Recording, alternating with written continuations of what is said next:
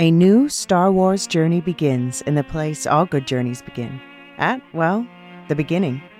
This Star Wars Day, I'm excited to introduce the new Star Wars Canon Timeline podcast, where we will piece together the complete story of that galaxy far, far away, in timeline order, from the dawn of the Jedi through the great unknown following the sequel trilogy. This is a podcast for both Star Wars superfans and complete newbies. Listen to the short intro episode now to hear how it works and what to expect over the coming weeks as we set the stage for the new television series The Acolyte, which we will be covering with weekly breakdowns. Subscribe to the Star Wars Canon Timeline podcast wherever you listen to take part in one of the most epic and expansive stories ever told, following all the twists and turns from start to finish. May the 4th be with you all month and beyond.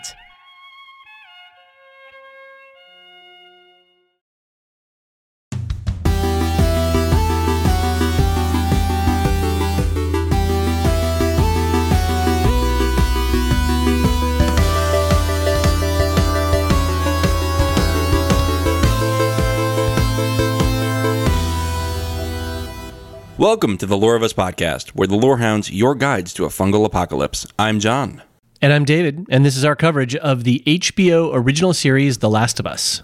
In this podcast, we'll be discussing our general thoughts about this episode before getting into our in-depth scene-by-scene breakdown of Season 1, Episode 6, Kin. Be sure to stick around at the end of the podcast for programming notes about other great podcasts coming from us and our podcasting peers. One of our favorite things about podcasting is getting feedback.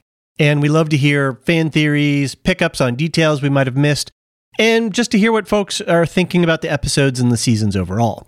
You can send us feedback two ways. You can email us at TLOU@thelorehounds.com, or leave us a voicemail over on our website. Go to thelorehounds.com/contact, and then we'll get to those feedbacks on the next episode. If you want to talk The Last of Us with us sooner, join us on the new Discord server, which we've just launched, link in the show notes below. And a quick reminder about our Patreon. If you like what we're doing and you feel like you'd like to support us directly, check us out at patreon.com/thelorehounds. For just $3 a month, you can get ad-free versions, early access, and a whole bunch of other stuff.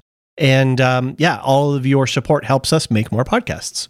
Of course, you can always get our ad-supported podcasts on our Lorehounds Firehose feed by searching for us on your podcast application of choice or using the subscription tool at thelorehounds.com. And lastly, we'd like to ask everyone, if you're enjoying the podcast, please take a moment and rate us on Apple Podcast. Even better is if you could leave a short review, letting others know what you enjoy about our show.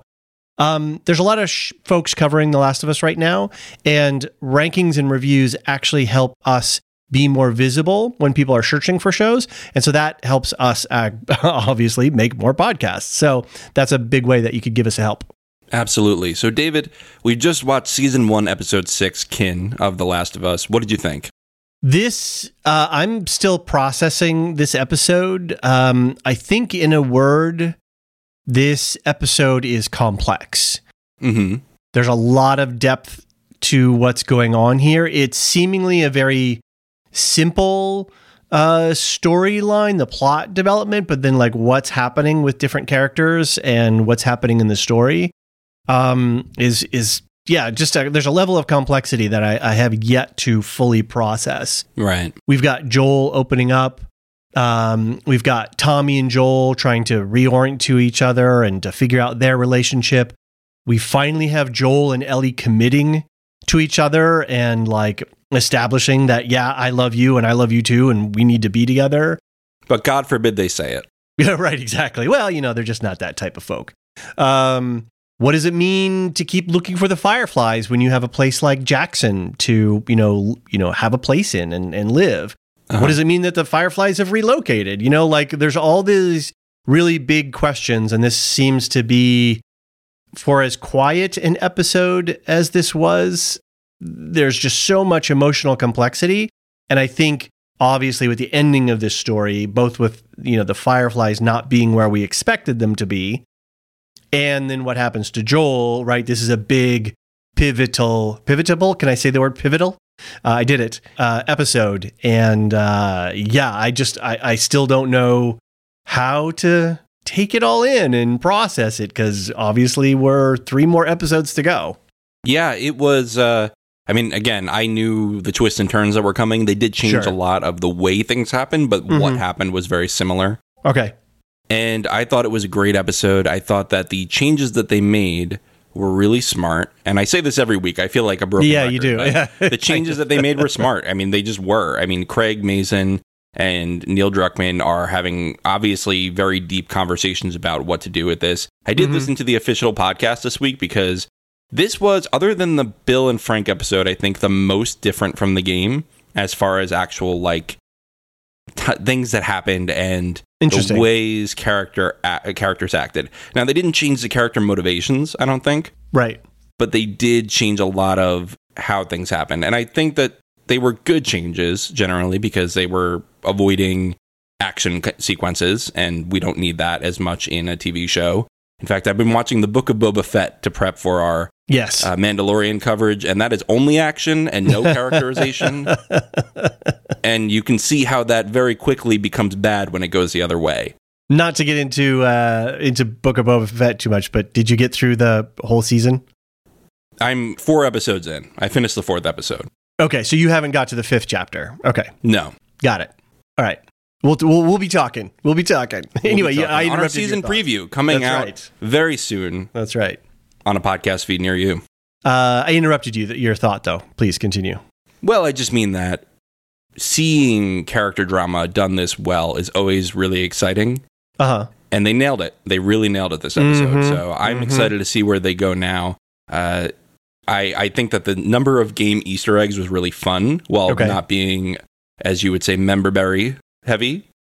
I will say, as the non-game player of our duo here, this episode felt the least video gamey to me. I didn't feel like there were Easter eggs. I didn't feel like there were, like in the last episode when Joel was, with his rifle, like there was a crosshair and the scope, and it really felt, and like, oh, you got to get Ellie, you got to cover.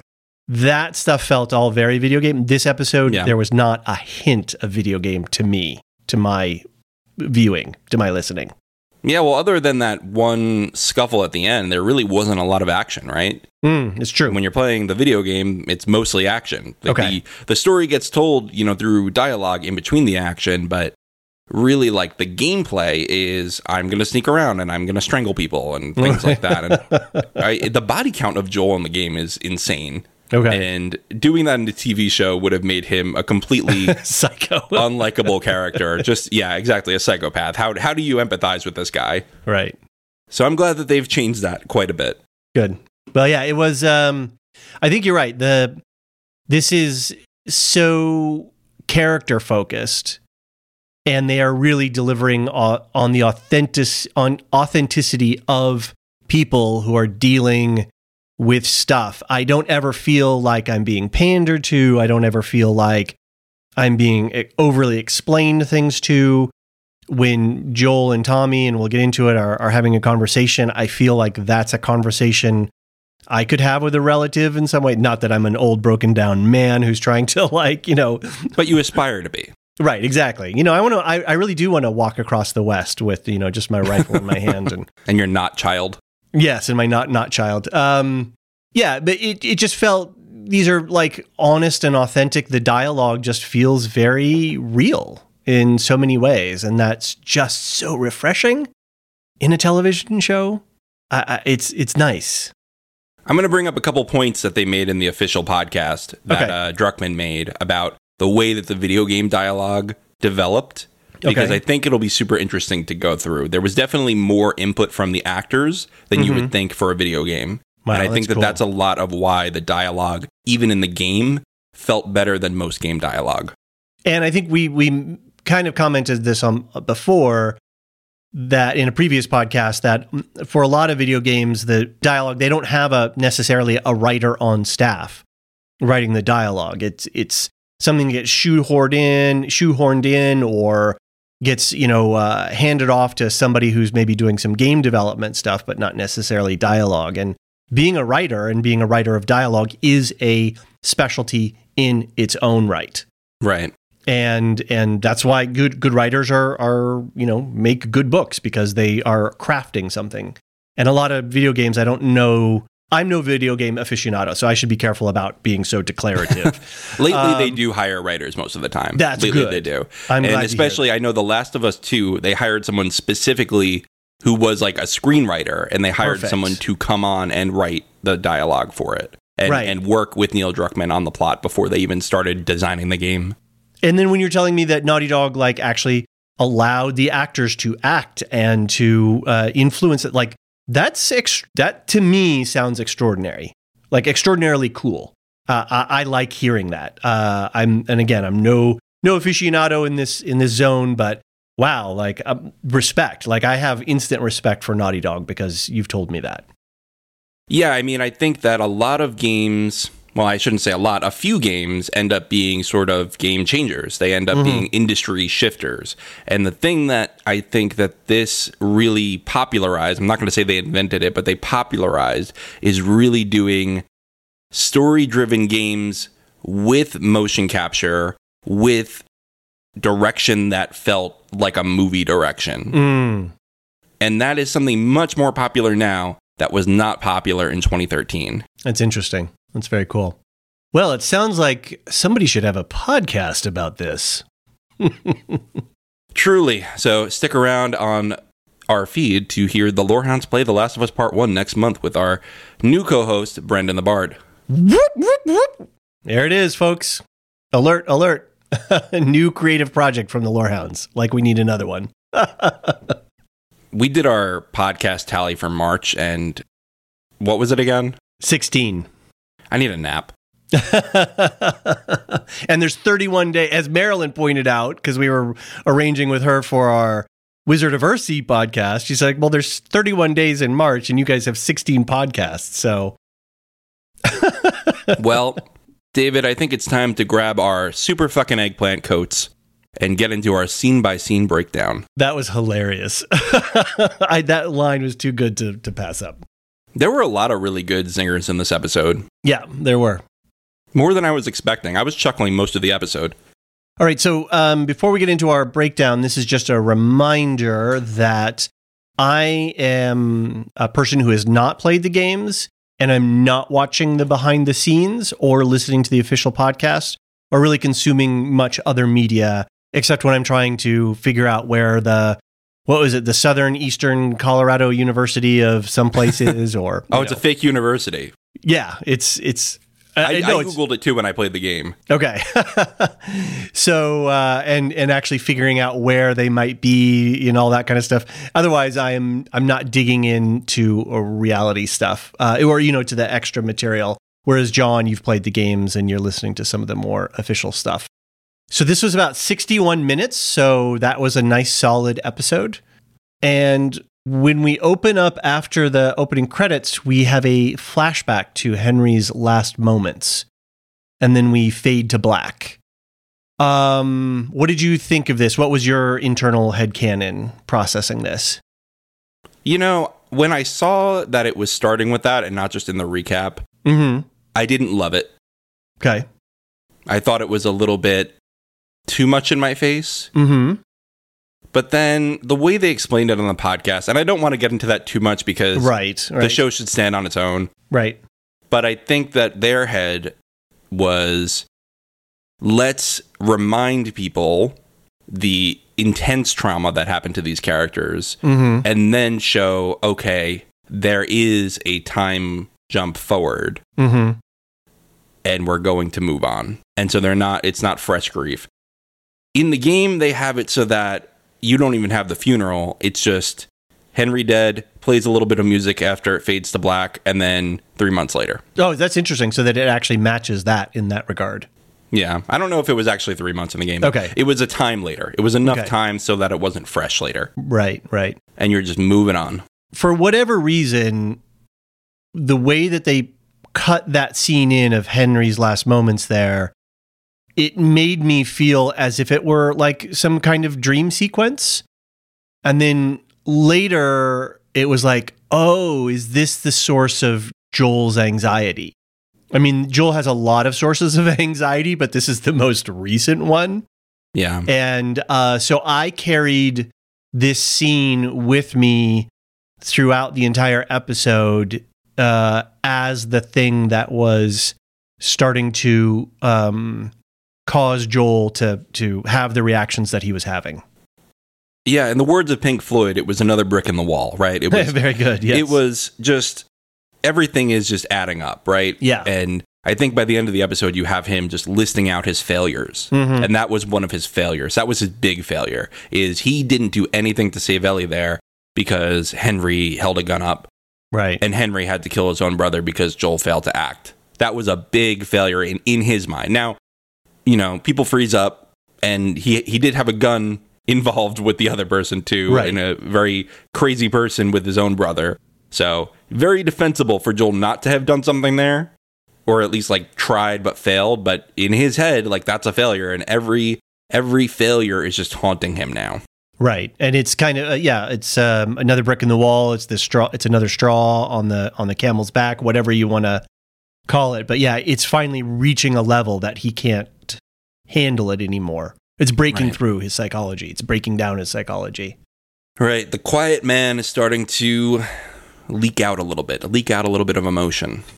I really like this fade to black. They did a slow fade to black with Henry here, and then we slow fade to white and a snowy landscape, and then we get a little title card that tells us that it's 3 months later.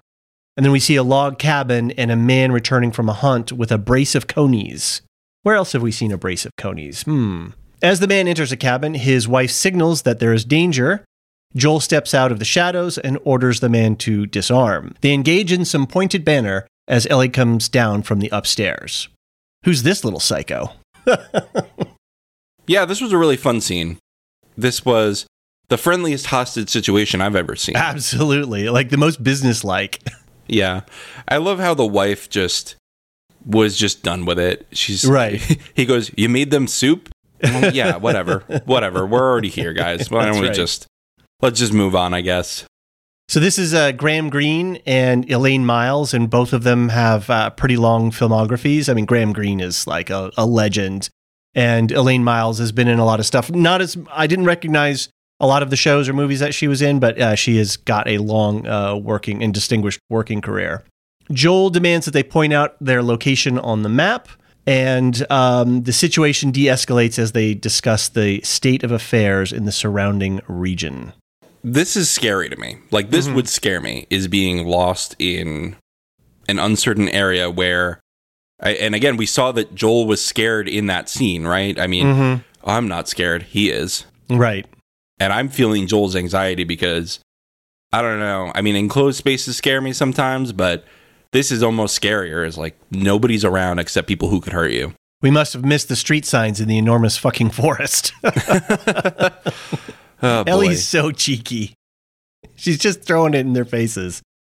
Yeah, she is. She has an attitude the size of Mount Rushmore.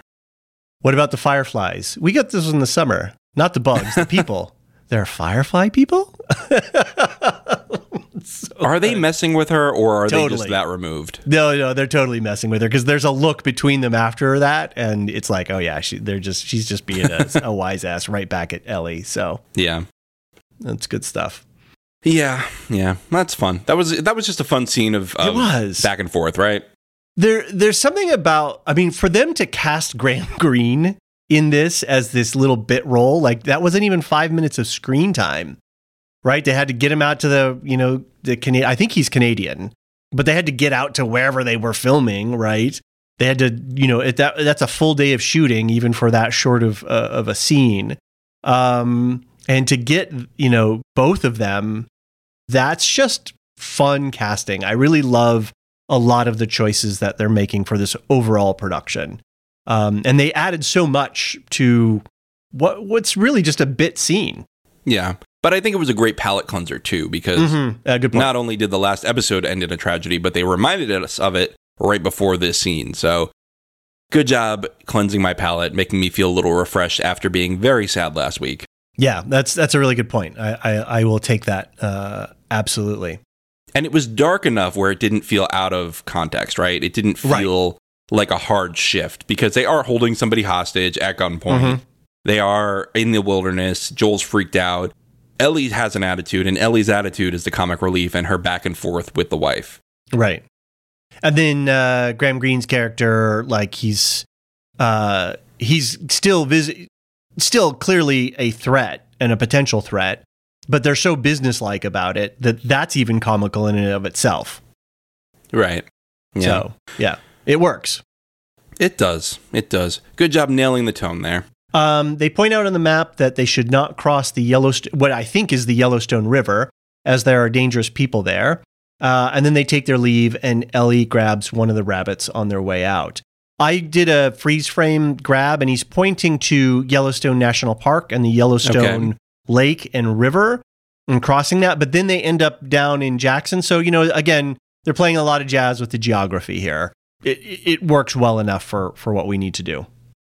Yeah, they also could just be genuinely very lost. Well, I mean, going from where they were all the way then down to Jackson, like that's a huge stretch on foot. Okay. So, yeah. Well, jazz it is then. Yes, it is jazz hands. The River of Death. The River of Death, yes. As Joel and Ellie leave, they take their leave, and Ellie grabs one of the rabbits on their way out.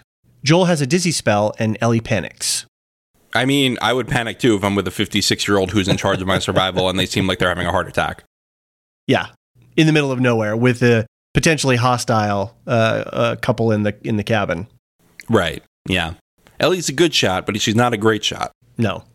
I was at first I was concerned, whatever. I was like, is this a heart condition? Is he having like a heart attack? And I did some internet reading, and apparently a sudden shock of cold air can exacerbate a pre-existing heart condition. Uh-huh. But then later, it's clear that it's probably just Joel is having an anxiety attack from PTSD. Yeah, and I'll tell you, on the podcast, on the official podcast, they did confirm it was a panic attack. Okay. So we don't have to worry about Joel's heart just yet. All right, yeah. I was like, oh, what are we going to do for a heart attack? Is there a cardiologist around here somewhere? Yeah, exactly. Exactly. Who are you going to call? That's right. The what was that Frank said? I know, what was the line? What are you going to call the doctor? No, it was the traveling MRI salesman, I think it was the line. Oh, yeah, that was good. Not happening. The traveling cardiologist. That's it. All right, Sam and Frodo, Joel and Ellie, continue on their way to the River of Death. And we get some nice scenes of the Canadian outback. Finally, like they're in a place where the outside shooting locations match, not 10 miles outside of Boston. They decide to camp for the night, and Ellie asks Joel to teach her to hunt. So this is good because he's still being withholding here, so you can see an obvious contrast with later. Right. Good point. Something that I wanted to mention that I couldn't mention earlier because I think it would have been a spoiler is that the game is divided into seasons. That's sort of the way that they do the main transition. So it starts in spring, then it goes to fall, winter. I'll leave it up to chance if it goes further. Okay. Got it. In the last episode, when she was talking to Henry, she characterized Joel as like, I'll just ask him a million times. And the way it goes is like, oh, no, never, not going to happen. And so here she is like bugging him to teach her to hunt. And by the end of the episode, right, where he's actually teaching her how to shoot a rifle. So this is Ellie's, what do I want to say? This is her modus operandi here to wear on Joel, slowly wear him down to eventually he'll relent. Well, she's very good at it. Sitting next to the fire, Joel attempts to repair his boots using duct tape as Ellie watches the northern lights from atop a boulder. He whistles to her to get down lest she break her neck. Joel takes a swig from a flask, and Ellie asks to try some. Yup, still gross, she replies. What does Joel have there? What do you think? Where did he get that hooch? And Probably how did he Bill. nurse it for so long? I mean, that was 3 months ago, right? 3 months plus whatever, 10 days. Whiskey will last. Oh, yeah, whiskey will last. It's just like he's really nursed that, unless he's got some in his pack or something. That's true. Maybe the old couple he's just looted. Let's just assume that they looted it. Yeah, there you go. That works. So I have a question. Okay. If gas breaks down starts to break down after a year or so, then what is duct tape going to be like after 20 years? I think you have to divide the number of years by the flux capacitor, and that'll give you the root of pi, which you multiply by something to get the inverse correlation of the astral projection of the third trimester of the Gozerian uprising. That's it. Thanks for reminding me. I did some more reading about duct tape, and yes, indeed, duct tape will break down because the adhesive glue, will start to dry out and let go after a while.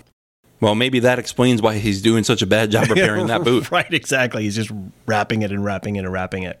Do you remember the first time that you ever tasted hard alcohol? Yes, it was a bad night.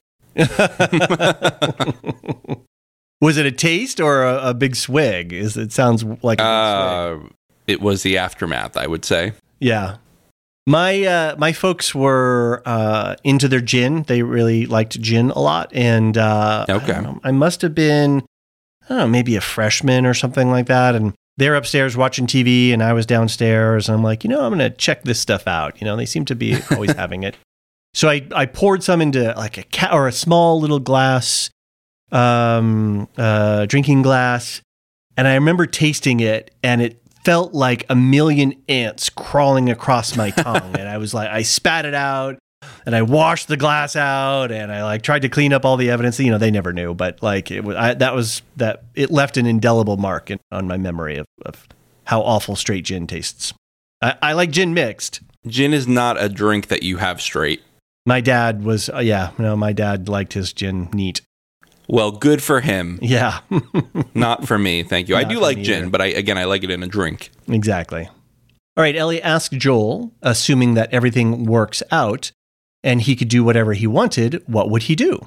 He says he would want to be a sheep rancher. Ellie dreams of being an astronaut like Sally effing Ride.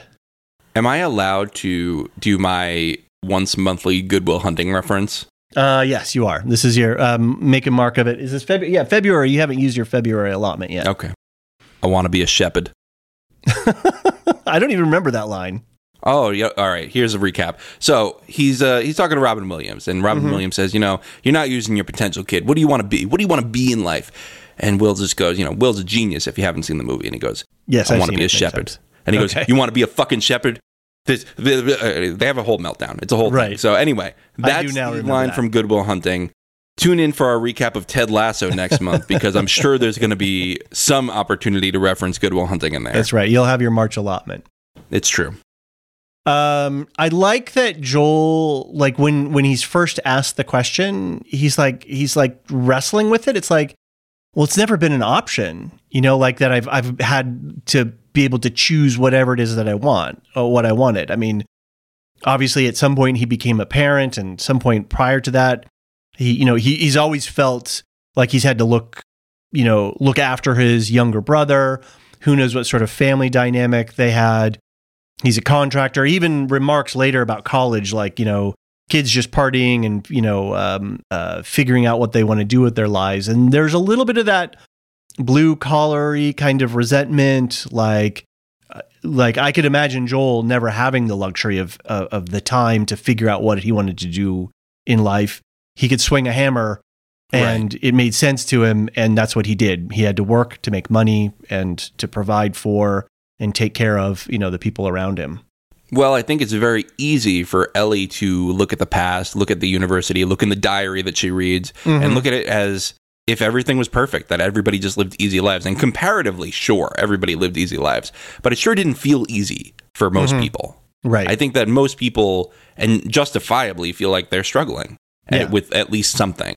Right. And Joel, you're right, probably didn't have that opportunity, probably ended up in construction, not because he wanted to, but because that was something he knew how to do, and it made him money and it provided for his daughter. Right. Exactly. But you know what? Being a contractor is very cool. We learned that later. What do you think about sheep? They're quiet and they do what they're told. That's not any sheep I have ever known. He does know how to make a dig. He does.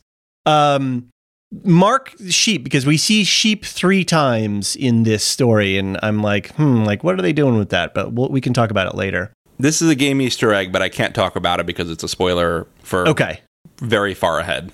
Okay, got it. I think it's interesting. Just to briefly touch on it here. there's a lot of dream-related stuff here, like what if and what could be, what was and what is yet to come. And Joel talks about dreams, and he can't remember dreams, and we open with something that is a dream-like sequence, potentially. And then we have sheep, right, which are associated with dreaming. So, I'm not sure exactly. I can't put my finger on what they're doing here.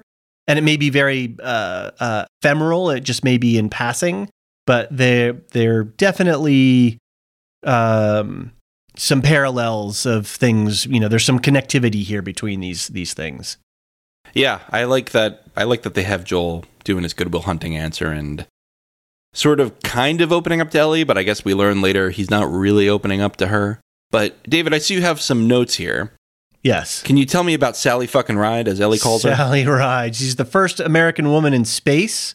She was the third after two other cosmonauts, Tereshkova and Savitskaya. Okay. She was also the youngest American astronaut. And she was the first LGBTQ astronaut as well. Ah. She was originally married to a man in her early career days, and then later she was partnered with a woman who I believe was a professional tennis player or somehow involved in professional tennis. Interesting. And well, she did a lot, didn't she? She did. And she died at the age of 61 of pancreatic cancer in 2012. Oh, that's sad. She helped invent the robotic arm on the space shuttle. She flew, I can't remember how many missions now, but she was on a couple of important commissions and like looking after the Challenger and Discovery accidents. And yeah, was just a major force in NASA and physics and a real American hero, actually. Well, very cool. Any other thoughts about this scene? Nope. All right, well, I think it's time we take a quick break, and when we get back, we'll move on with this campfire.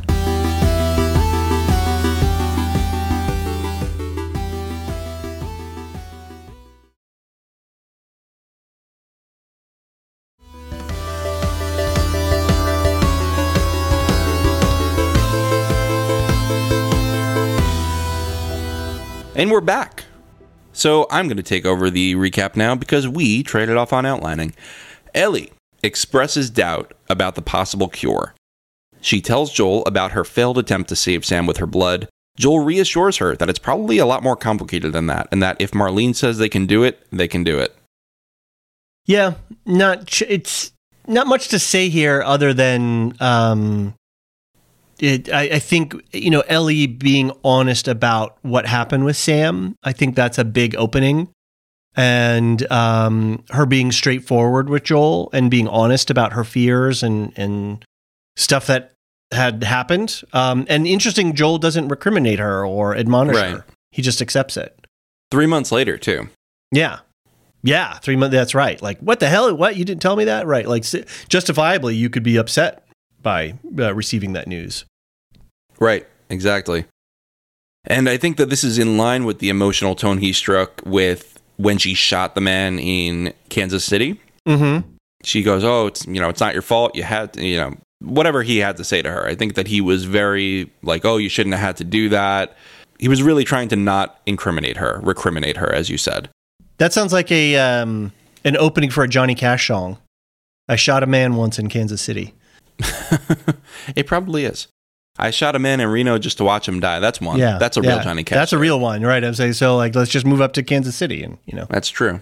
Joel tells Ellie he will take both watches. We cut to him sleeping, with Ellie keeping watch, and she seems to have learned some survival skills. Joel insists that she wake him up if that happens again.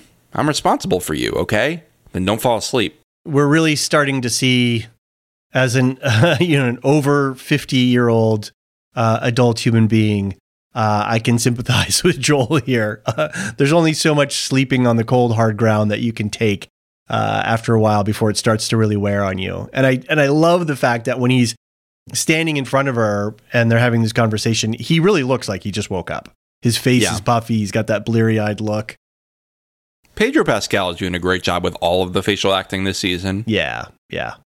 Can't wait to see the facial acting he does with The Mandalorian next I was just going to say, that's in contrast to The Mandalorian. Well, maybe if he quits that silly cult, we'll see his head a little bit more. That's true. Will he? Find out March 1st. Yeah, stick around. Joel and Ellie approach the River of Death and find no one around. Ellie fails to whistle, then asks Joel to teach her how to hunt. He thinks she can handle the shooting, but not the dressing. They come across a dam used to make electricity, which Joel cannot explain. I love this line. You know, you could have just made something up. I would have believed you. Well, John, you're no Will Livingston. But who is he? Like, I love her reply. She's like, yeah, but who is he? And it's like, we don't know. Is Will Livingston a real author? Is that just a completely made up thing? I don't know. I took it as the show winking to me a little bit, so I enjoyed that. Yeah, maybe. I think she's just a big admirer of the Livingston. Yeah. Interesting note about the word dressing when she's talking about, undressing the deer. The field dressing or dressing is a derivative of Old French, the word dresser, which means to arrange or prepare. And so when it was used to preparing food, and especially wild-caught game or things like that, the word just sort of rolled down from there. And so we call that field dressing then when you remove the innards from an animal so that it doesn't spoil the meat. And it makes it easier to carry if you're like way inland somewhere where you've been hunting. And all that linguistic traveling and morphing just to have a Texan go dressing. Yeah, exactly. Which is the same word, right? It's the same meaning, dressing. Yeah, pretty Get funny. some dressing with that. Yeah. I will say this about Joel and Ellie's relationship here. I think that Joel still really underestimates Ellie because Ellie has shown herself to not be as squeamish about violence as his daughter Sarah was. Because remember, we've talked about the contrast between Sarah seeing Joel kill somebody and Ellie seeing Joel kill somebody in defense of her. Mm-hmm. Ellie liked it. Ellie was excited by somebody protecting her. Sarah was horrified. And I think that Ellie does have it in her to do the dressing, as Joel would say. Yeah. She's a natural, as she said in the previous scene. So Joel and Ellie come across another river and realize they're lost. As they look around, a group of armed people on horseback surround them. John, don't you mean to say a patrol of Rohirrim? Well, we've already made too many Tolkien references, and I have more later down the outline. Oh, we do? Okay, because we've had a brace of conies, we've had Sam and Frodo walking across a bleak landscape, and now we've got a patrol of Rohirrim. I'm curious what else we have. Oh, there's more. Don't you worry. Excellent. They send a dog to sniff Joel and Ellie for infection, and Joel freezes up while he worries about Ellie's bite being detected. When Joel mentions he's looking for his brother, a woman asks his name. After finding out it's Joel, the two ride back with them. Kind of feels like they strayed the Last of Us production folks strayed into the production area of the Taylor Sheridan Yellowstone TV series. This is very out westy, right? Hats and rifles and horses. Well, you know what? You have to create a society that can function in low tech, but you still want some tech. I guess horses are a good option. Yeah. Can't have good gasoline around. No, you cannot. That certainly is true. Have you watched any of the Yellowstone series or in its I have spin-offs? not, but I've seen shots of it, so I know what you mean. Yeah, it seems to be like the biggest watched show right now. Weird. Consistently. Yeah, it's like massive. It's like beating NCIS and Law and Order and all of those shows like hands down. And I've not seen 1 minute of the series or any of its spin-offs. And apparently it's the biggest thing on television. Well, okay, write in if you like it, because I have not heard any of this kerfluffle about it. Yeah, it's pretty crazy. Interesting when Joel was starting to have sort of the anxiety attack as the dog was moving towards Ellie.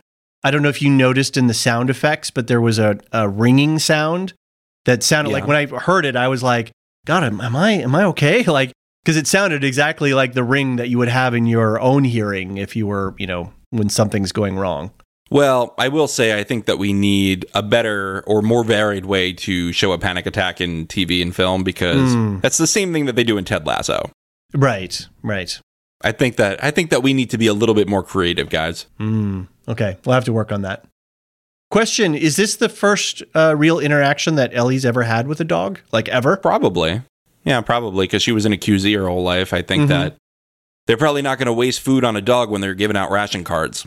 Right. Yeah, and you wouldn't Yeah, you've got extra rations. Yeah, you've got a lot of problems if trying to keep a dog in a QZ. And you don't need a fungus-sniffing dog when you have those little scanners. That's true. That's a good point. Yeah, right. That's a good point about your low-tech thing as well, right? So they don't have they have electricity at their place, but yeah, maybe not all the technology. Yeah, they probably don't. It doesn't seem like they have a bunch of Fedra gear. No, not at all. Unlike the Kansas City people, because they overthrew Fedra. Yeah, just 10 days ago. Back in Rivendell, Jackson, Joel and Ellie ride through a peaceful town to see Tommy up on a building doing construction work. Joel calls for Tommy, and the two embrace while Ellie looks on with a troubled expression. He goes, "I came here to save you." Yeah, that is such a great line. And it's such a moment. Like, it doesn't feel forced. Right. It feels earned, but it also feels fraught with the potential. Like, what's going to happen now? This is a definite inflection point.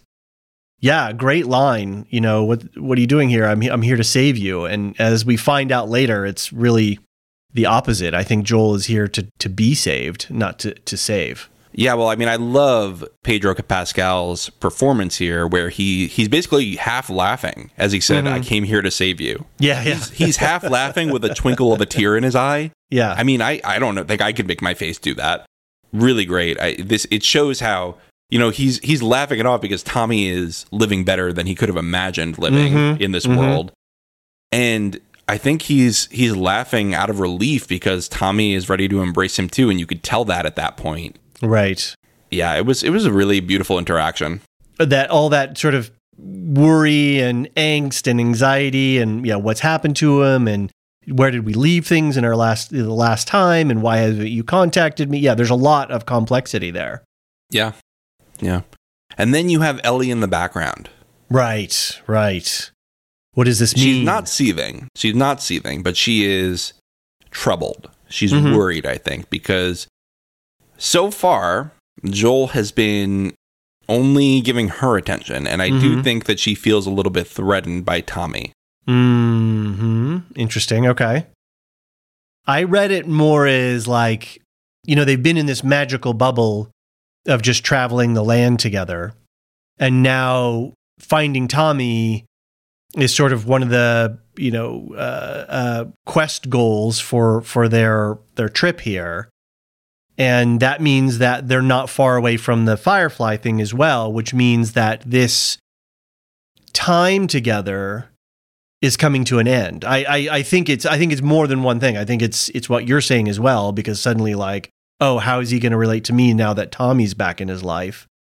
And I think it's also we've progressed with our quest, and the next stage of the quest is to deliver me so I can be a guinea pig. And so this halcyon days of Joel and I just out living off the land are coming to an end. Yeah, and I think that's a good point, because she thinks that the Firefly base in Colorado, I guess she doesn't know that yet, but later in the episode she's going to know, like, we are close to this. We are close to where we're going. Ended up being not true, but it very likely could have been. Right. So I think this is supposed to actually be the town of Jackson, Wyoming. Okay. And it feels like a pretty cool place. Like, this is could imagine being out in the wilderness and having to worry about infected and raiders and all kinds of crazy stuff. And then like you roll into this place and they got a freaking Christmas tree? Come on. Would you rather live with Bill and Frank or live in Jackson? Oh, Jackson. No question. No question.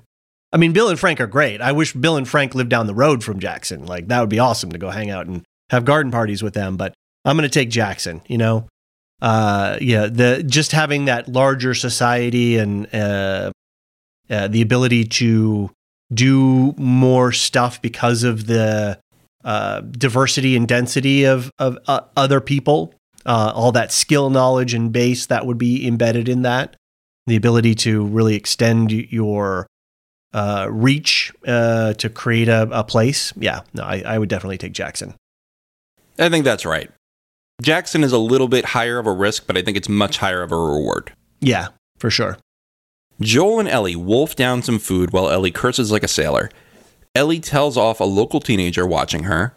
Joel asks for family time, and Maria reveals she is family. She's Tommy's wife. They discuss the need to keep Jackson hidden.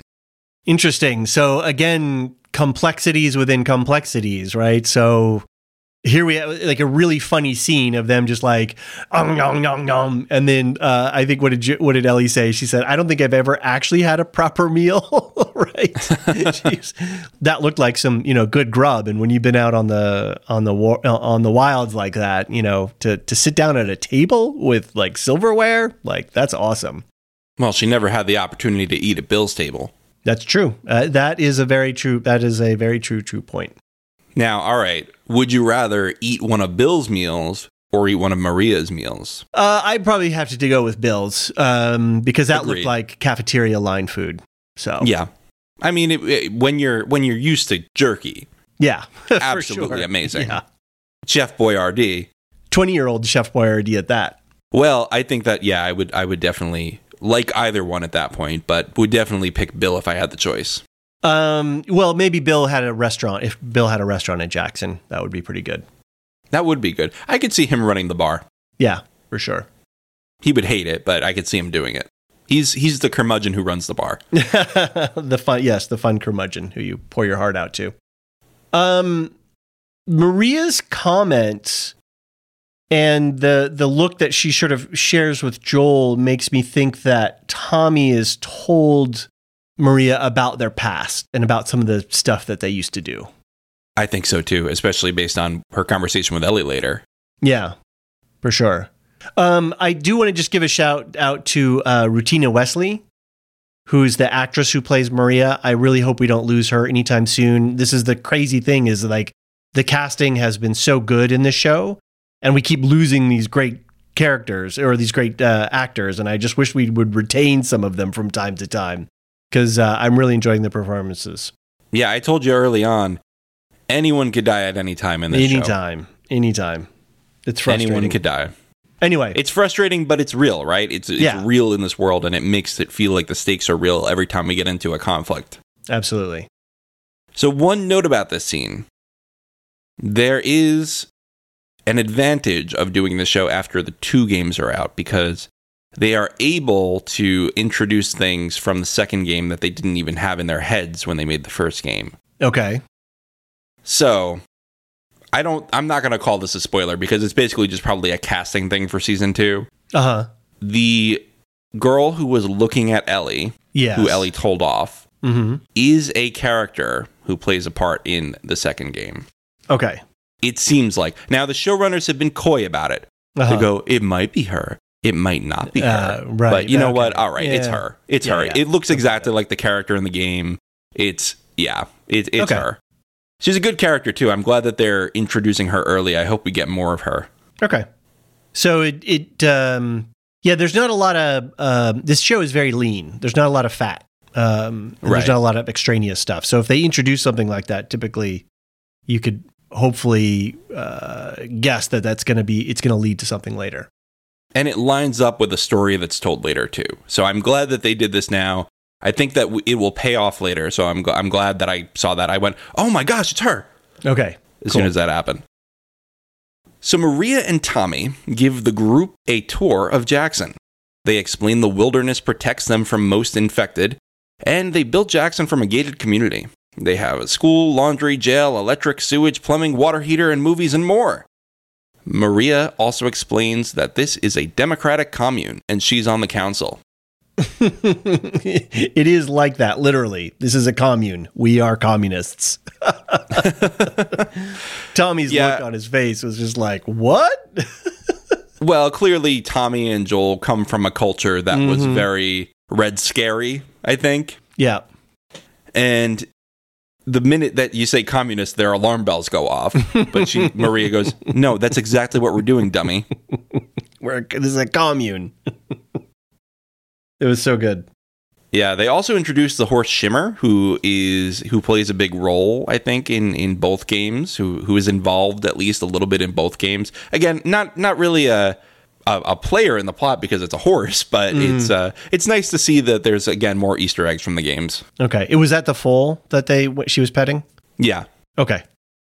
Ellie and Joel are split up to Ellie's displeasure. Tommy and Joel have a heart-to-heart over some home-brewed whiskey. Joel asks for Tommy's help transporting Ellie to the Firefly base at the University of Eastern Colorado Tommy knows about. Tommy cannot go because Maria is pregnant. Tommy and Joel argue, but Tommy holds his ground. A lot of great dialogue in this scene. Yeah, by implication. Is that what I am? Am I the wrong people? There's a lot to unpack in this, in the brothers' relationship here.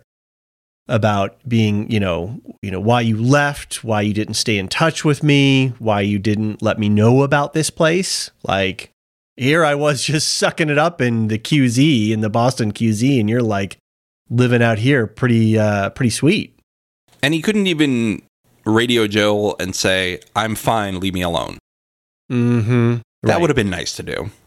Right. Just some closure. Yeah, not even, closure. I don't know what it would be. Just like assurance. Yeah, he didn't need to tell him where he was.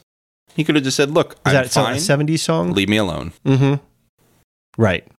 I fell in love. All is good. Bye. And then there's all the baggage that they're carrying, the moral injury that they are carrying for all this stuff that they did.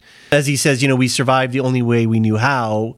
And there were other ways and we just weren't good at them. It's like, okay, yeah, I accept that we did this stuff, but it means something. It's not stuff. Like, what does he say? He even says it's not stuff. Yeah, like, we murdered people, he says. We survived the only way we knew how. There were other ways, we just weren't any good at them. Yeah. What a great line. I mean, this is him taking accountability, but also sort of saying, there was a better way. This is it, buddy.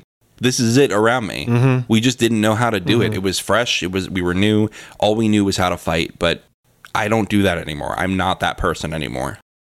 Which makes all the more interesting the line that I'm here to save you, where it's really, Tommy's been saved, right? It's Joel who's the one who needs saving. Right. And brutal, this line, just because life stopped for you doesn't mean it has to stop for me. Oh man, like what a gut punch. Yeah, it was hard to hear, and it was really hard for Joel to hear. I mean, wow. They were both awful to each other, I think. I mean, Joel's just being an asshole here too, about like not even congratulating Tommy on becoming a father, about to becoming a father, being a father at that stage, I guess. Look, it was traumatic what happened to Joel, and I could not imagine. But that doesn't mean you get to trauma dump and sort of darken the day of other people experiencing joy, especially your brother. Oh my gosh. Right. Complete jerk. We'll see. Or it's yet to be seen. I forget what he says. Something about, we'll see. Yeah. That was just not cool. Very hard scene, but I think that Tommy is certainly the bigger man in both scenes, that they have their heart-to-hearts. He's really grown. Grown. Definitely. I think Tommy deserves to be the older brother now. You know what? I think that sibling relationships should really be more of a merit-based system instead of an age-based system. That's what I'm proposing. No hereditary rights. That's right. Yeah, that's right. To dominate just because I'm the best sibling becomes the oldest. Interesting. Yeah, well, then now we have a whole other yardstick to measure with what kind of success. There you go. Anyway. So Joel has another panic attack and sees someone with Sarah's hair. There is a little girl with her that's old enough to be his granddaughter. When he sees that it's not Sarah, he snaps out of it. Yeah, just more... and it's every time he goes outside, it seems to hit him. Sort of the cold air, the shock, the reality sort of brings on these panic attacks.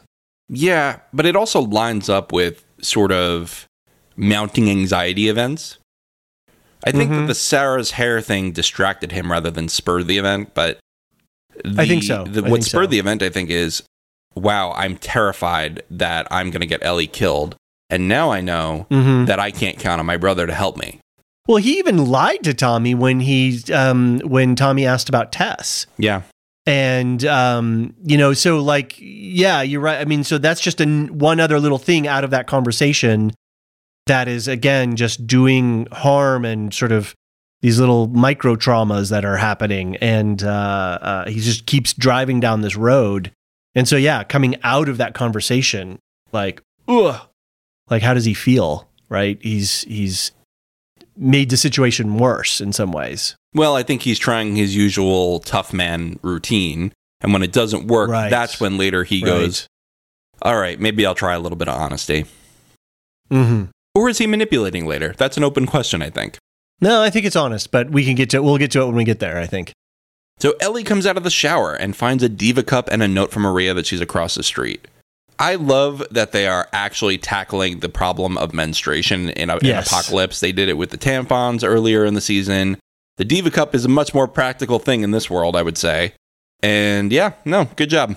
Yeah, and small practical details like your shoes falling apart, like getting a haircut, like there's all of these little things, but they're not doing it in a way that grinds the story down, but instead sort of elevates and illuminates it and makes us think about things practical and realistic. I don't know. I'm not sure what the word I'm trying to find here is, but like it grounds the whole production because we're dealing with a very real world and not a fantastic Well, it's one. sort of the difference between Star Wars and The Expanse, right? In Star Wars, you got a back to tank to heal you. In The Expanse, if you have a stroke during a flight, you're dead.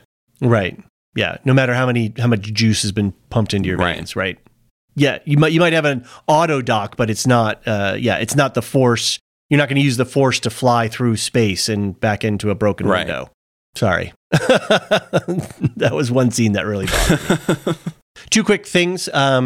I love the detail of the paper that Maria wrote the note on. It looks handmade paper, right? And I think we see later in town when they're walking through, we see big sheets of white stuff that's folded over on a door, like a shop window. And so it's just more of that realism of like, yeah, if we want paper, we've got to make it. That's interesting. I didn't pick up on that. So thanks for pointing that out. Yeah, yeah. And then the pin board in the room that Ellie's taking a shower in is a great contrast for... So Ellie would be about the same age as the former occupant of this room. Mm-hmm. And what's on this pin board? Like, who are the hottest guys and pictures of, and like, all kinds of social stuff, right? Relating to that person's social circles. And, here's Ellie, who's radically far away from that kind of stuff. But it's just, it sets a nice contrast to what we would expect a teenager of that age to be versus what Ellie's had to deal with in this world, post-fungal apocalypse. Yeah, no, I mean, I think that it's great that she is getting to see things through the eyes of the pre-outbreak people. At Maria's home, Ellie sees a memorial honoring Kevin and Sarah, both of whom died in 2003. I just wanted to note, Sarah died on midnight after Outbreak Day. It was pretty funny on the podcast.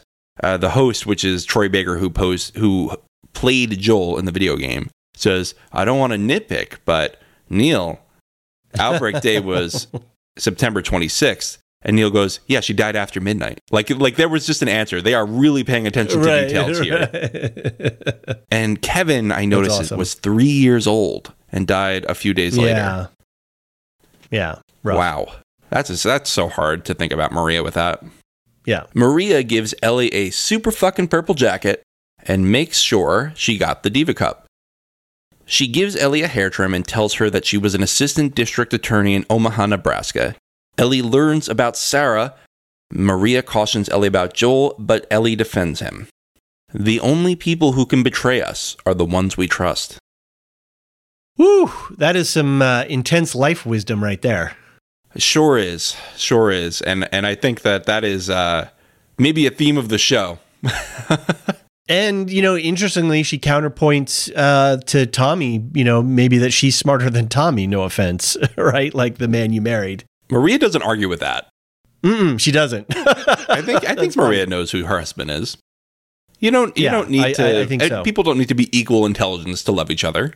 I love how Maria is just very practical too, and is taking care of things like menstruation and haircuts and clothing. She's like, "Where's all my other stuff? Rag pile." Right. Like that stuff was filthy. It was terrible. Maria is. But then at the same time, she's like, "Hey, let's go check out the movie." Right? She's just that complete mom package. Yeah.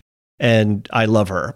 Like I want to be her neighbor. Maria, from how I knew her in the game, I always thought of her as sort of the everybody's mom of the town. And I think that they captured that here. Even though she had that run-in with Joel, she is a very loving and very good person and a very strong pillar of this community.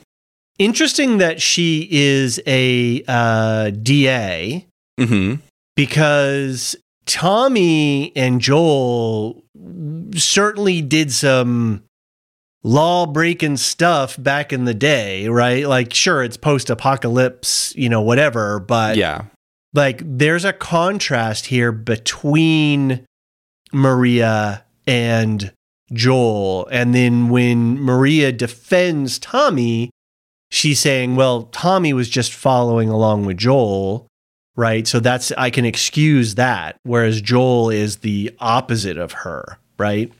From law and order and chaos, these guys murdered to survive, and she put away, murderers and robbers back pre-pandemic. Joel is the one who knocks. Yeah. Walter White. It's true. One thing I'll address is I think some people were taking issue with that she was an assistant district attorney 20 years ago, and now she's pregnant. So realistically, she probably could have been, unless she graduated high school early and did a lot of things early, she could have been an assistant district attorney, which is usually a starting position, I believe. It's not right. It's not like a high up position. I am one of the staff attorneys. So she was probably like 24, 25 if she was just starting. Now, it is kind of scary to have a 45-year-old pregnant in the apocalypse. Right. Not that you can't have a healthy baby in your mid 40s, but you should, you need some medical care. You need an OBGYN who knows what they're doing so that you know how to take care of yourself. That. Right. It's a complicated thing, pregnancy. Yeah. And you definitely need good care. And this is her second. Right. All right. So a little jazz hands there with some of the time. Yeah. I can deal with it. I'm not that bothered by it, to be honest. Yeah. No, not at all. So Ellie goes to the movies and sees The Goodbye Girl.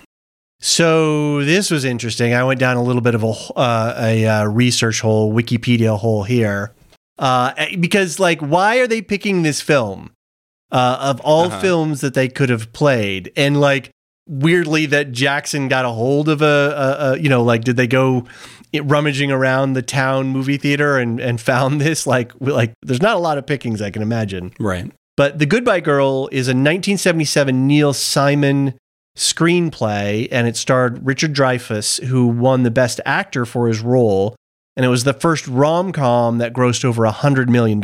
So it was kind of a big deal. Interesting.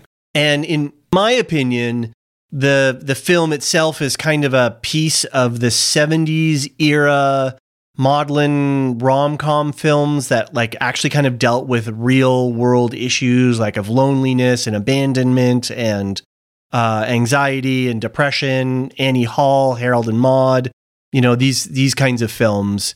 So it wasn't like a Harry Met Sally, okay, or Sleepless in Seattle. It's not these sort of silly. I think we're drifting there into where the rom-coms that we have now are more egg white froth than grappling with some real stuff, even though it's wrapped in a rom-com package. But I think the thing about this film, what I picked up on it was that so the quick plot synopsis is Richard Dreyfuss has a right to the apartment that the mom and the daughter are living in because the boyfriend of that woman left, and they all end up having to make a apartment sharing arrangement. And then he falls in love and then sort of becomes a dad to the precocious kid who's played by Quinn Cummings. And so a big part of that film is the relationship between Richard Dreyfuss and Quinn Cummings, Lucy. And in the scene, even there, Richard Dreyfuss is introducing himself to Lucy and saying that we're going to be roommates because I'm the one who actually has legal occupancy of this apartment, even though you live in it. So to me, that's all this Joel-Ellie relationship. You're absolutely right, because on the podcast, they addressed this on the official podcast, and they said that it was, and you're pretty much spot on. They said that it was a romantic movie, but the relationship that stuck out to them in the movie was not the romantic one, but the relationship between the main male character and the child. I'll take my internet winnings. There you go. My internet point winnings now. absolutely. I'm Nice flush. I'm flush now. Thank you.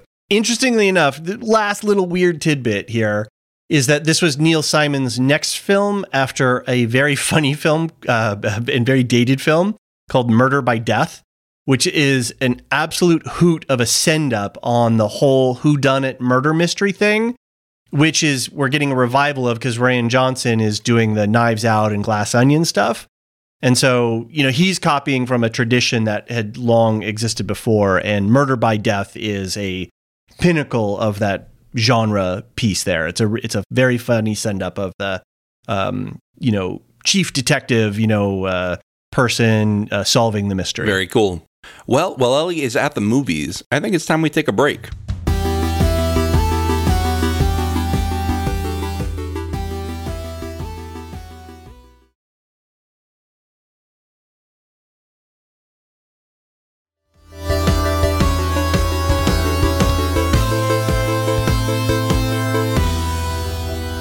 And we're back and ready to rejoin Joel. Joel struggles to repair his boots. Tommy brings him a new pair and apologizes to him. Joel opens up to Tommy about his panic attacks and his fear of losing Ellie. He recounts every failure he had protecting her on the way to Tommy. Joel tells Tommy about Ellie's immunity and the real reason he is transporting her. He begs Tommy to take her and he agrees. Joel swears Tommy to secrecy. Ellie hears the end of the conversation. I just know when I wake up, I've lost something. Yeah, dummy, you've lost your humanity. Jesus. I mean, I feel for Joel, but yeah, you definitely have lost some stuff. Yeah. Well, I thought that he was talking about his dreams was he can't remember his dreams, but he knows that he lost Ellie in his dreams. He knows that he failed her in his dreams. I took it as just, yeah, he's lost his way, he's lost his humanity. He's lost his purpose. I took it in the much larger meta context for him. Yeah. He's lost his humanity. Yeah. So, yeah. Yeah, I mean, he's really struggling with his PTSD here. And his body's getting old. Like, you could see him, like, trying to pry the sole off of his boot, and he just doesn't have the grip strength in his hand. He's been living with these multiple catastrophic failures. The moral injury of, murdering innocents and guilty alike, and just surviving in a post-apocalyptic fungal world. Like, yeah, he's really messed up physically and mentally. Yeah. The body carries all of that stuff. Yeah, he hasn't been forced to confront it in so long because he was taking pills and alcohol every night. And then during the day, he was just taking every job he could so that he never had to do anything but keep his eyes forward. And just survived one deal to the next, right. Just rolling forward. And these relationships are forcing him to confront who he is. Yeah. And I think something that's really interesting here that struck me was Tommy being authentic and honest is what helps Joel unlock his emotional inner world, his inner state in this moment. It's a kind of a cliche-ish line-ish in some ways, but it's really what struck me. It's a Shakespeare quote, "To thine own self be true."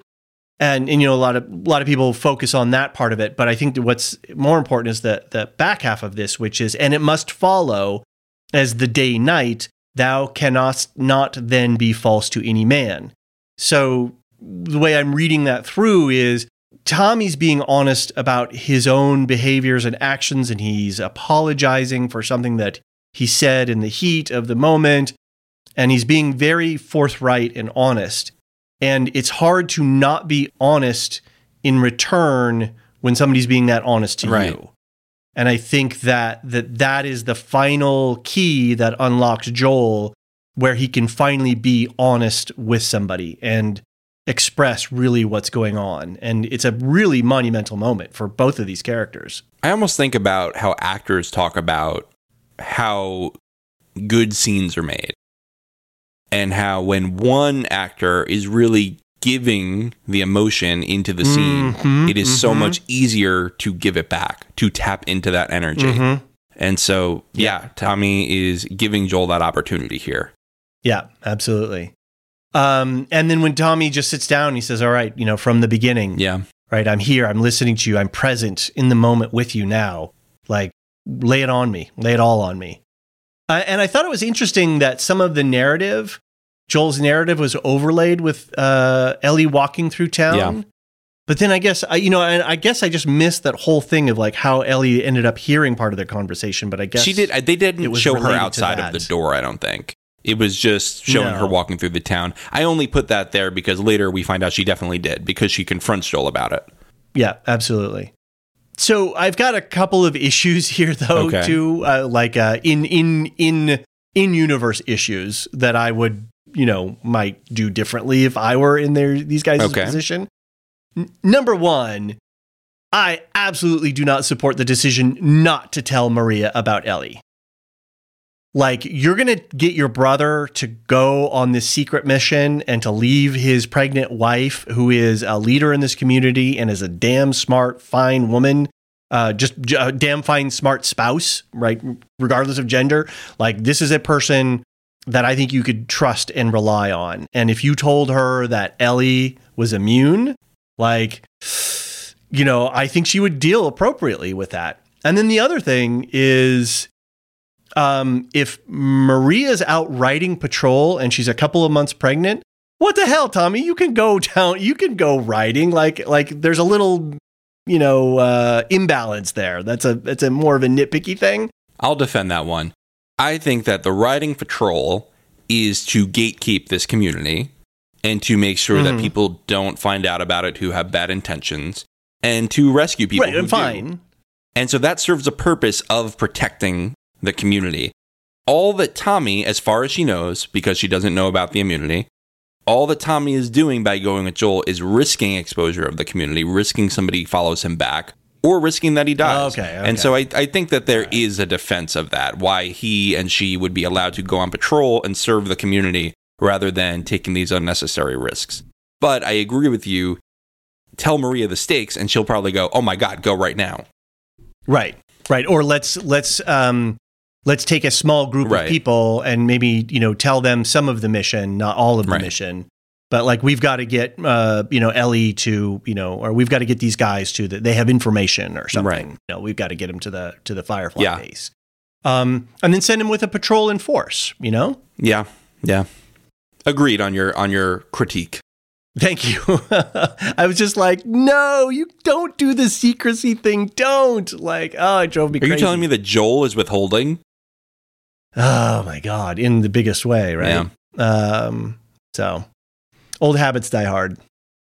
Joel goes to talk with Ellie, who is reading the diary of someone before the outbreak. She confronts him about what she heard and tells him she's not Sarah. Joel intentionally hurts her to push her away. He then remembers Sarah before falling asleep. I'm not her, Don't. This other line is what they said instead of don't in the game. You are treading on some mighty thin ice.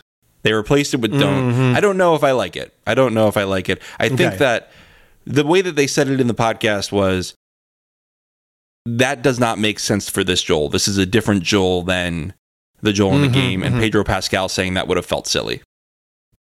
Right. A little too wordy, where he would have just been, dropped the stop sign in the middle of the conversation. Yeah, tough scene. Because, here she is, once again, like being treated like cargo. Okay, fine, it was like that at the beginning, but here we are now. We're different people now. And then you're dumping me off on your brother. And again, his dishonesty is not serving, right? If he's like, I can't shoot straight anymore, I'm having panic. Like, if he was honest with her in this moment, saying, I'm having panic attacks, I'm falling asleep, I'm physically incapable, I don't know that I can do this, I don't know that I can go any much further, that would be a very different conversation, as opposed to, no, you just, we have to separate, you just have to go. And then like get into the whole thing of like, you're not my kid. Right. Well, Joel can't be vulnerable unless he is out of options. This is a scene that they took almost word for word from the game. This is the only one that they did that with in the show, in this episode, I think. Okay. Something that I will mention is that, and they talked about this again on the official podcast, is that when they were shooting the scene in the game, they kept shooting it and they couldn't get it right. They couldn't get the emotion right. and they came back from a break, and Ashley Johnson, who plays Ellie in the game, she goes and she shoves Troy Baker as Joel while giving that line. And that is when they said, we got the take. We got the energy right. Like, this is what we needed. We needed her to be aggressive. This is the line here. Right. Everybody I have cared for has either died or left me. Everybody fucking except for you. So don't tell me that I'd be safer with somebody else, because the truth is I would just be more scared. And something that they pointed out again in the podcast is everybody fucking except for you is not a good sentence construction. But this was improvised by Ashley Johnson in the game, and the reason that they kept it was it feels natural. It feels like someone upset who's making grammatical mistakes because she just needs to get some curses out and needs to express her anger as fast as possible. Right, you're going to drop that F-bomb in there to really accentuate the emotional impact that you're trying to drive. Right. Absolutely. And I love this, I would just be more scared. Yeah. Wow. That's an intense line right there. She's opening up to him. She's very honest with him here. Right. And it's a weird kind of radical honesty too, where you know, you're right, you're not my daughter, and I sure the hell ain't your dad. In a way, that's true. Yeah. Right? Because the more that he relates to her as Sarah, and the more that she relates to him as some sort of mythical dad figure, the less that they are related to each other in reality. And so instead of relating to Joel and Ellie, I'm relating to the ghost of my father, and I'm relating to the ghost of my daughter. And then that's not going to go well, right? When you're imagining somebody as they're not. Right. And so in some ways, this is the radical honesty that they kind of need to rip away the veneer here, so that they can actually express their feelings that they really are having, which is, you know, I do want to be related to you. Yeah, they had to hash some things out, I think. Yeah, absolutely. A couple of missable details. Something I just caught as Joel was approaching the house and he notices the light on. It just hit me as a very nice scene of like what could have been or what could yet to be, right? Like just living in a safe house, you know, in a nice place with a, you know, coming home and, you know, my family is there and warm environment and stuff. So that scene it was a very quick moment, but it really caught my eye. Two other little missable details. The blue Bondi iMac G3 on the desk of the former of the room that Ellie's in, and that was in production from 1998 to 2003. So that is a historically accurate little computer sitting there.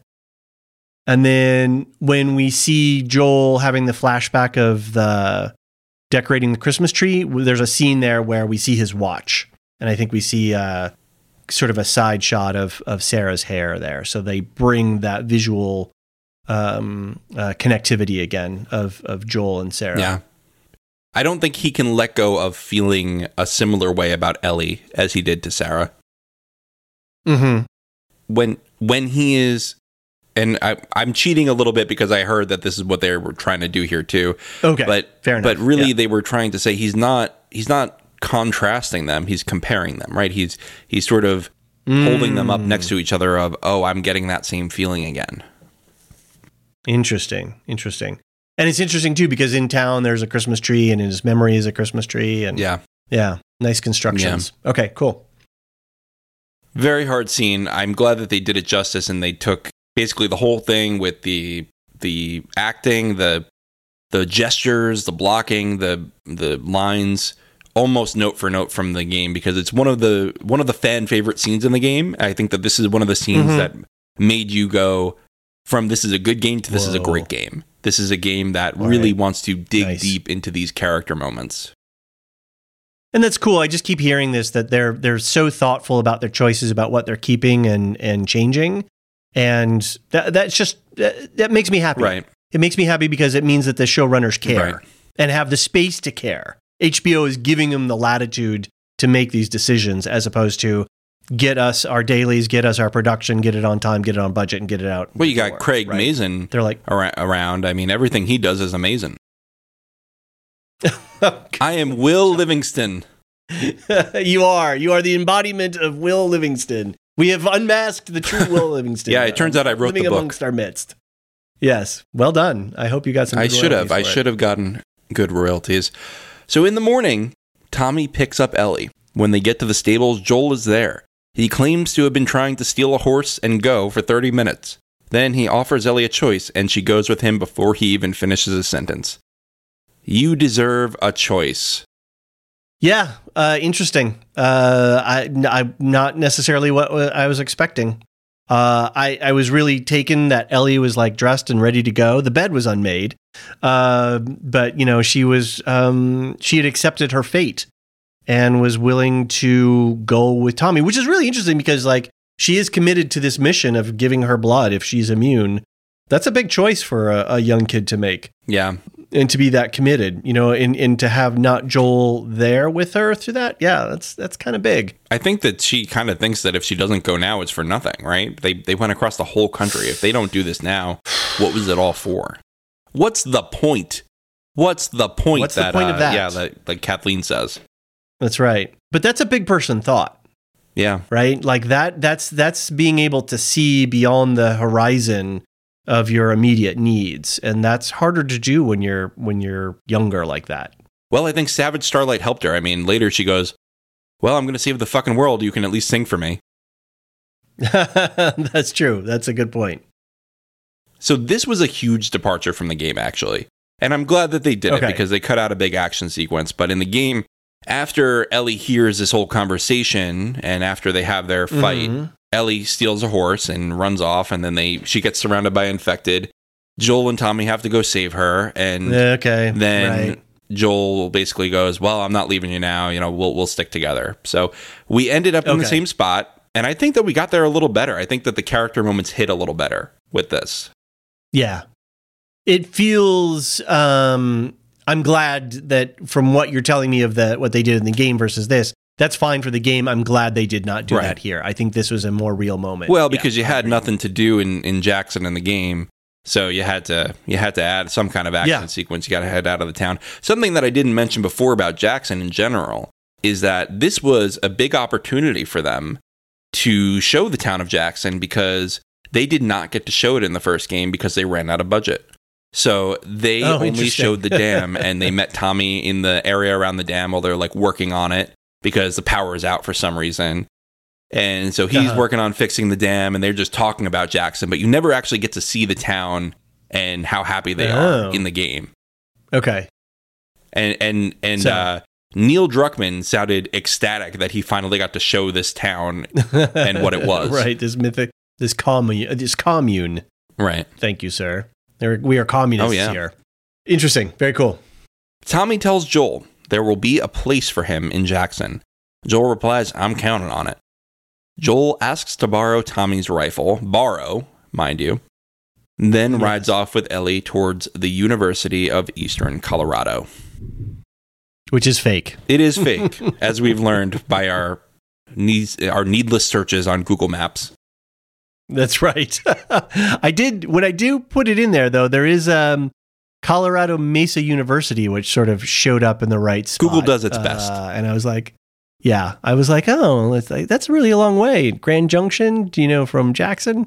That's a lot of country. Like, if they really were to do this, that is a huge amount of country to cross.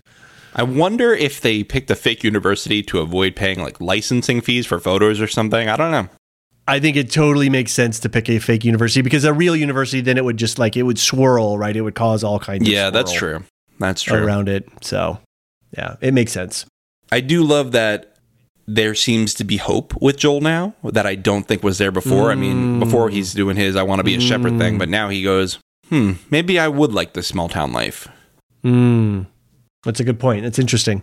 And he's, she throws her bag at him and they're like, let's go, saddle up. And he is, without hesitation, he's mounted up and they're on no argument, no how dare you have said those things to me, just let's go. And then they're just back at it. In fact, I think that they're better after this, now that they got things out, than they were before. Sure. Joel teaches Ellie how to shoot a long rifle. When she fails to shoot the target, Joel gets it in one shot. Ellie and Joel discuss the politics of the world before the outbreak. Then he explains the rule of football to her. You gonna shoot this thing or get it pregnant? I love when he shoots it and goes, "You dick."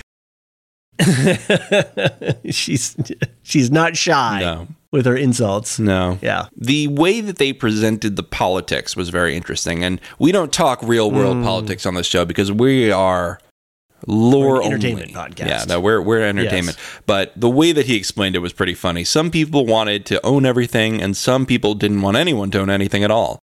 Ellie says, "Which one are you?" He says, "Neither. I just did my job." He was a sheep. Or he was just tired, right? I mean, it's exhausting being a person just working in the world, existing in this current timeline. Yes. When I look at 16 podcasts next month, I feel exhausted. This is not our main gig, guys. We both have jobs. That's right.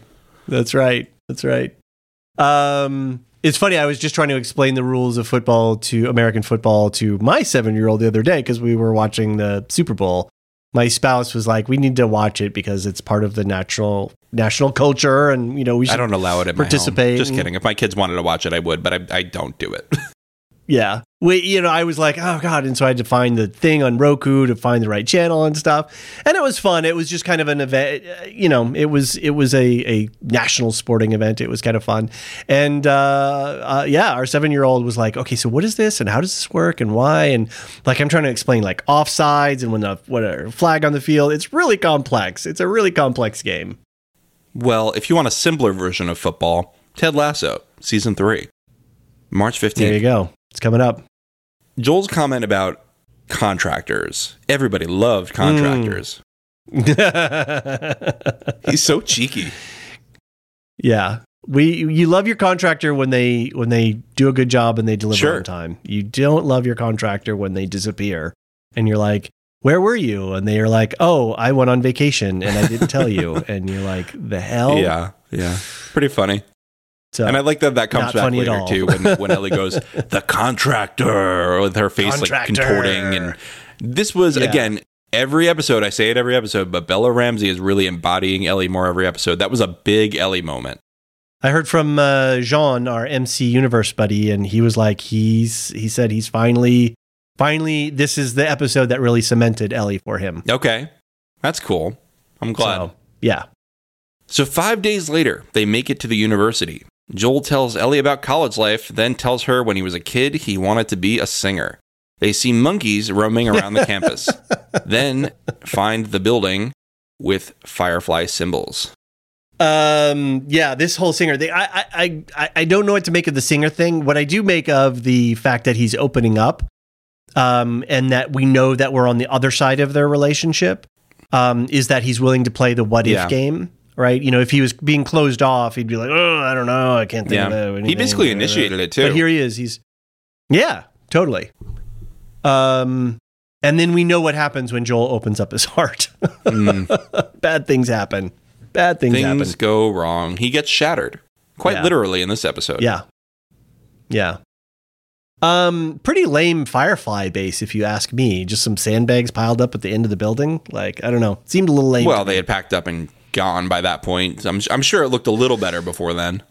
All right. I'll let you convince me of the fact. So the monkeys I want to talk about. The monkeys had a whole plot line in the game. You don't fight them, but they were infected. Because you find all these audio journals from the scientists where they were running trials on trying to make a vaccine. So this is the precursor to what they're doing with Ellie. And they eventually figure out, it's not really safe here anymore. We gotta move on. And that's when they decide to go to St. Mary's, which is what Joel, just found on their notes. But the journals end up leading you to the scientist saying, I don't think it's right because they wanted him to execute the monkeys because they were infected. He goes, I don't think it's right that we're going to do that. So I'm just going to let him go. And in the journal, he goes, oh God, one of them just bit me. And then you find his body with a bullet in its head. So, yeah. It's funny for a second, and then you're like, oh no, that's not good. No, not at all. Yeah. So that was the monkey plot in the game. Again, nice nod to it without being over the top. Yeah. So inside the Firefly base, They find medical supplies and a packing list. Hearing movement upstairs, they explore the building and find more CGI monkeys. They find a map pointing them to St. Mary's Hospital in Salt Lake City, Utah. I like how they just find the clues. It's fine. Okay, like I don't need you to, give me a lot of exposition or, searching around. Just give me the next thing so we can move the story. Hey, Ellie, you see the map? You see how it says St. Mary's Hospital? That's in Salt Lake City. Salt Lake City's in Utah. Do you know what Utah is? Yeah, I went to Federal School. We know where the states are. Okay, we'll point it out on the map. Well, I don't know. Yeah. That's the scene that we would have gotten in The Walking Dead. Yeah, for sure. Joel sees hostile humans outside the window. Joel and Ellie sneak back to the horse. Ellie spots an attacker with a baseball bat. Joel dodges the bat, which breaks on a tree, and wins the fight. When he stands up, the broken handle of the bat is sticking out of his abdomen. Never remove a penetrating object from a wound in the field. I know. Never. I saw that and I went, oh my God, that was the dumbest thing you could have done. And that was deep and jagged too. Like that was like, oh man, you're going to bleed out really quick. Maybe you can excuse it as he's panicking, but man, I feel like Joel would have known to not take it out. Yeah. In just the strength to take that out, actually, that would have not have been an easy thing to do. And it would. Oh no, I don't even want to get into the description of that. Do you want to hear the grosser thing that happened in the game? No, not really. Well, I'm going to tell you anyway because we're here to inform. Yes, exactly. I knew you were. Yeah. He was on the second story and he fell onto a metal bar, which went through. Oh. Okay, I did not. So you needed to remove it there because he couldn't move without it. Yeah, right. He couldn't go anywhere. Right. So that made a little more sense. Okay. But they did say on the podcast, in the video game, you can heal yourself from bullets. This is more grounded. Right, we don't want to have a piece of metal, a foot-long piece of metal going through him. We're just gonna do it with a bat. I think that makes more sense. Yeah, I agree with him on that. When the attacker hit the bat and it hit the tree, I was like, huh, that's weird. And then of course it resolved. So yeah, they did a nice job with it. The blocking and the staging was pretty good. Definitely. Joel and Ellie get on the horse and ride away from the attackers. When they are a safe distance away, Joel falls off the horse. Ellie tries to wake him up unsuccessfully. Joel, please. Did you ever see the 2010 Coen Brothers remake of True Grit with Jeff Bridges? I did not. Okay.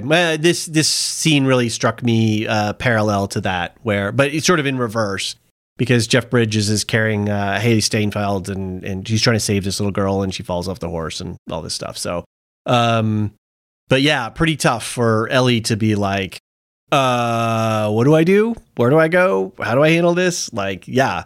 And then they just cut to black and you're just like, hello, cliffhanger. Thank you. Yeah. All right. Do you think he's dead? Wager some internet points. No, I don't think he's dead. I think something happens. Okay. Something happens and he's saved. But he's going to be pretty messed up for a while. So I hope he's not dead. I don't think he's dead. But I'm trained to not think that he's dead based on all the B-rate shows.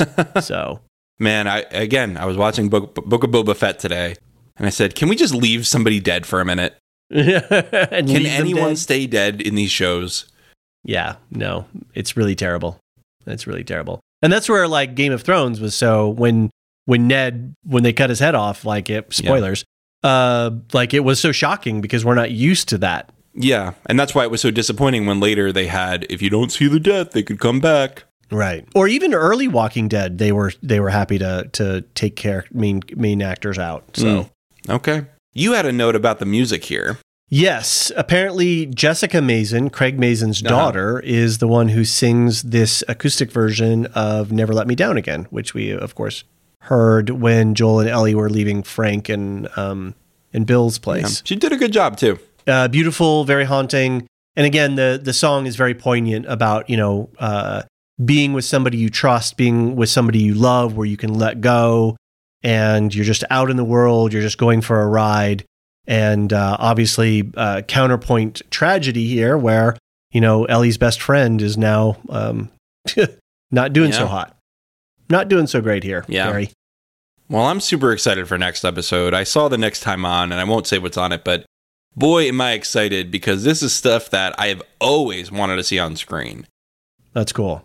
All right. And there's opportunities to answer questions that I've had about the stuff in the game that I think they could answer better in the show that I hope that they take. So I am hyped for next week. I'm more excited for next week than I've been for any episode yet. Wow. And that's going to be 7, so that'll be, it's not our penultimate, but yeah, we're getting there. We got 3 more episodes. We're getting into the rising action. Okay. Yeah. No feedback this week. Where's our feedback? I even made a funny tweet about it today, and nobody responded. It was a weird week, too, with the Friday to the, it feels like forever since we've been on the it's been 10 days since the last episode, so it's, wow. That was a weird thing to see. Maybe 9 days. Okay. Write in TLOU at thelorehounds.com. Please let us know your feedback. Let us know how you are appreciating, are you appreciating the season? Are you appreciating the episodes? Did you have takes things that we didn't see that you saw, that things you want to point out? You want to argue with us about stuff? Please write in. We love your feedback. Well, I think it's time for our Patreon shout outs, David. Yes. We've got 3 tiers on our Patreon. The top tier is $10 a month. And we put that there because we wanted to give people an opportunity to support us extra if they really wanted, but we weren't sure if anybody was going to take it. But it turns out that there are heroes out there. And here they are. Samarjan, Cyrus, Mark H., Michael G., David W., Michelle E., Brian P., Nick W., and SC. Thank you again to all our patrons, and especially our lore masters, but everybody who's listening, because we couldn't do this without you. We're having a great time just talking about TV on a microphone, and I'm glad that people are enjoying it enough to do that. One of these days we might actually have to have it where we have that speed reading thing like they do for the terms and conditions of like contests and stuff. Well, of all of our patrons. But yeah, again, no, we're going to have a 3-hour podcast with all our lore masters. The army is growing. All right, David, you want to talk about what we're doing next? Oh, there's a lot. Should we talk about Maester Anthony really quick? I think so. Our friends over there on the Electric Boogaloo House of the Dragon Hot D feed. He is continuing with Clash of the Kings.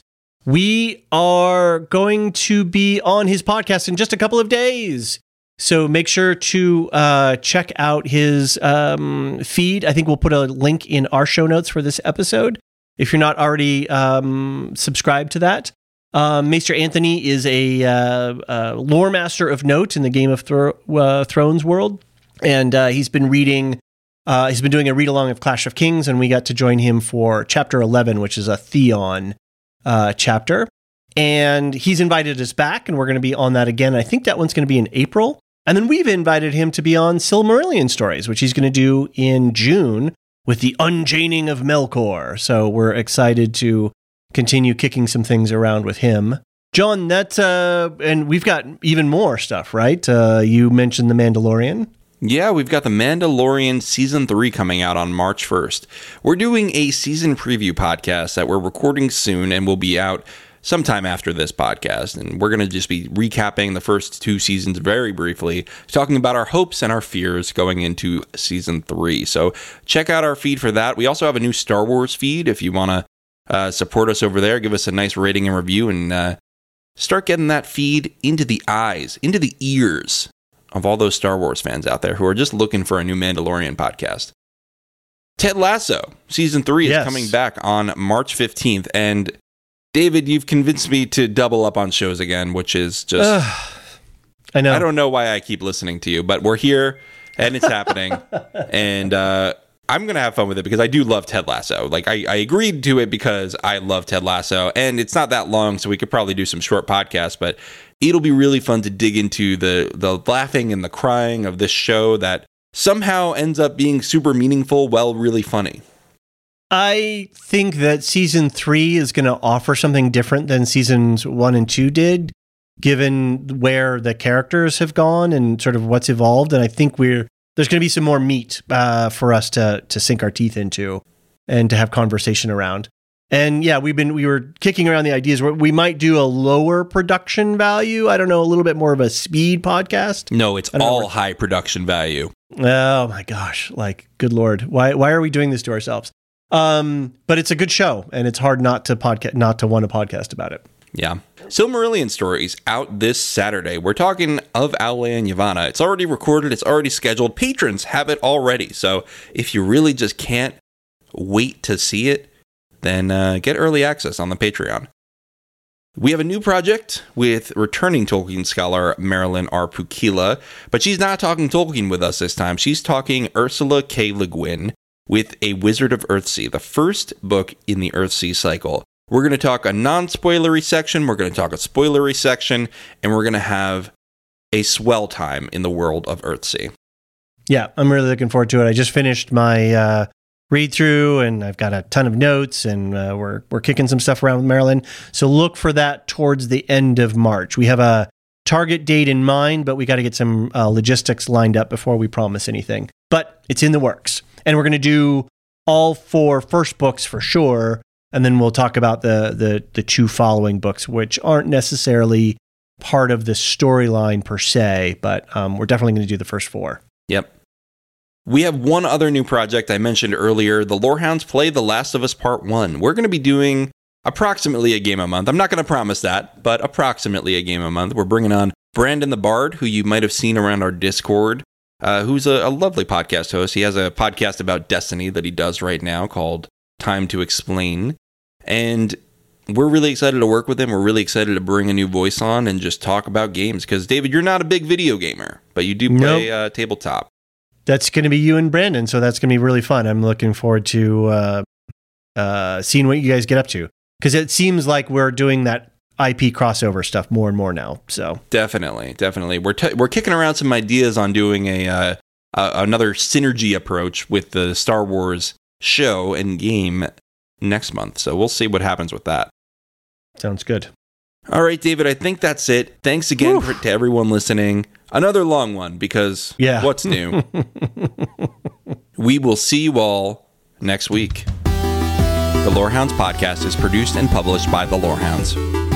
You can send questions and feedback and voicemails at thelorehounds.com/contact. Get early and ad-free access to all Lorehounds podcasts at patreon.com/thelorehounds. Any opinions stated are ours personally and do not reflect the opinion of or belong to any employers or other entities.